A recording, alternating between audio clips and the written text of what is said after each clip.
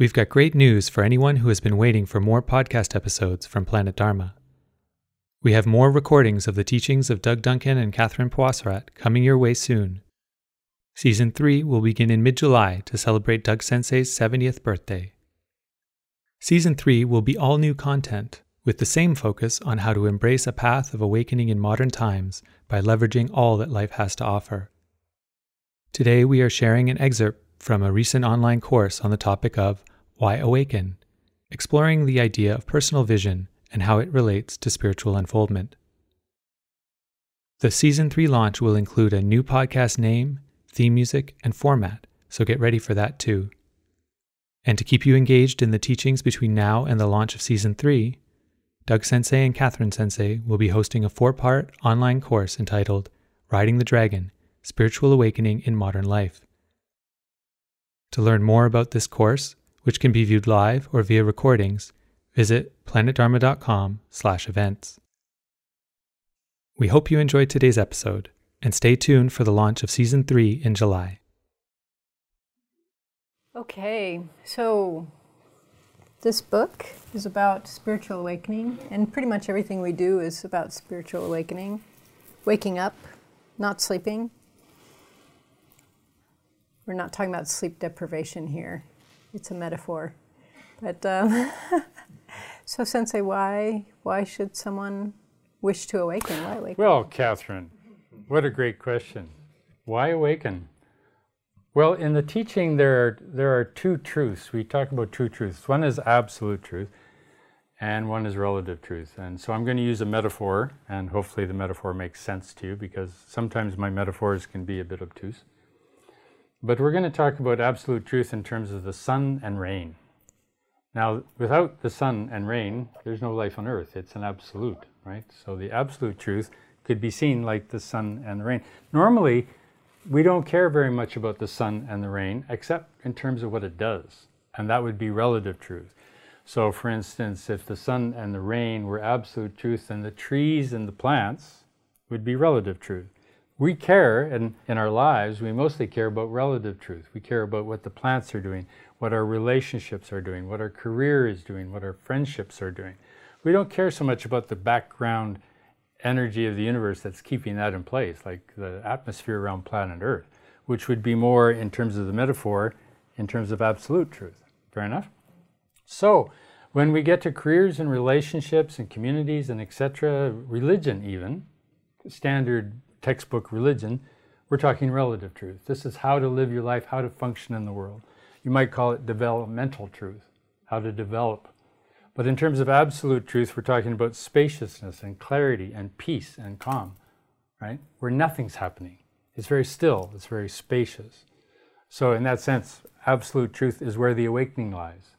Awakening lies in absolute truth. That's where Jesus lived, that's where Buddha lived, that's where whoever, Lao Tzu lived, fill in the blank, maybe the Dalai Lama if you want to, and many other people whose names you might never know. They live in absolute truth in terms of their understanding and their realization, but they function and they work in developmental truth. They work in the world. They show up as teachers or whatever it is they do. Right? So the reason for awakening is because when you die, when you get to the end of your life, all your relative truth is going to disappear. It's going to fall away. And when you're 80 or 85 years old, your career will be over, your relationships have probably ended, your kids have long gone, you're not in your home anymore. All that relative stuff, the plants and the trees of your life will be gone. But what you'll be left with is your ability to rest in the spacious, clear, blissful emptiness, which is absolute truth. So we argue that the problem with life for the wasteland situation is they have the relative truth in front of the absolute truth. Like more important. More important. And what we're arguing is that if you want a good life, a growth life, a developmental life, you got to put the absolute truth, right, awakening, in front of the relative truth. The cart is now behind the horse rather than in front of it. And while the absolute truth doesn't necessarily give you anything in terms of how you live in your world and you move through it, it is the basis or the source for all the success you have in the relative truth world.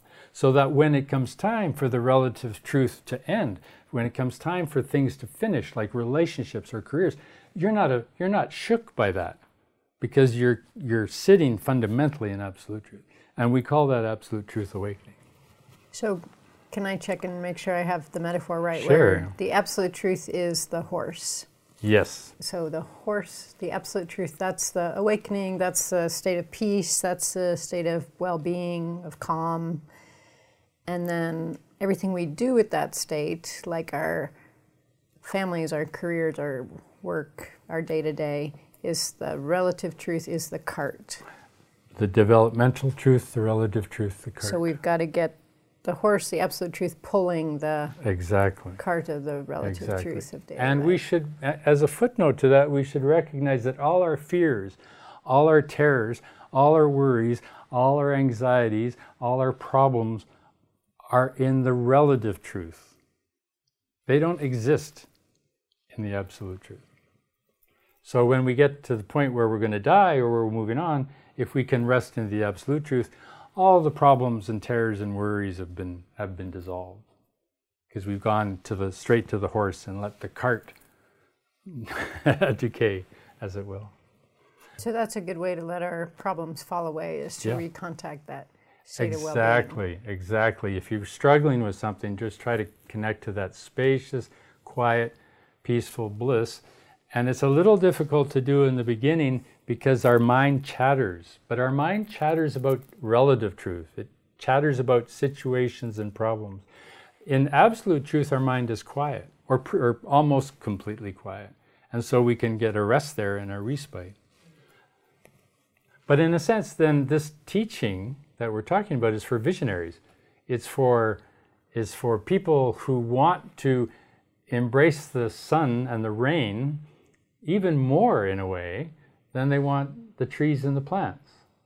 So in order to make those trees and plants grow better, we have the absolute truth, and that is a visionary process. Maybe you could say something about the visionary aspect. Yeah. So, spiritual awakening in general is a vision, and when we have that be a priority for us, whatever, any kind of unfoldment, any kind of personal growth, any kind of increasing our well-being and benefiting all beings, growing our well-being and decreasing our suffering and that of other people. So that is a grand vision.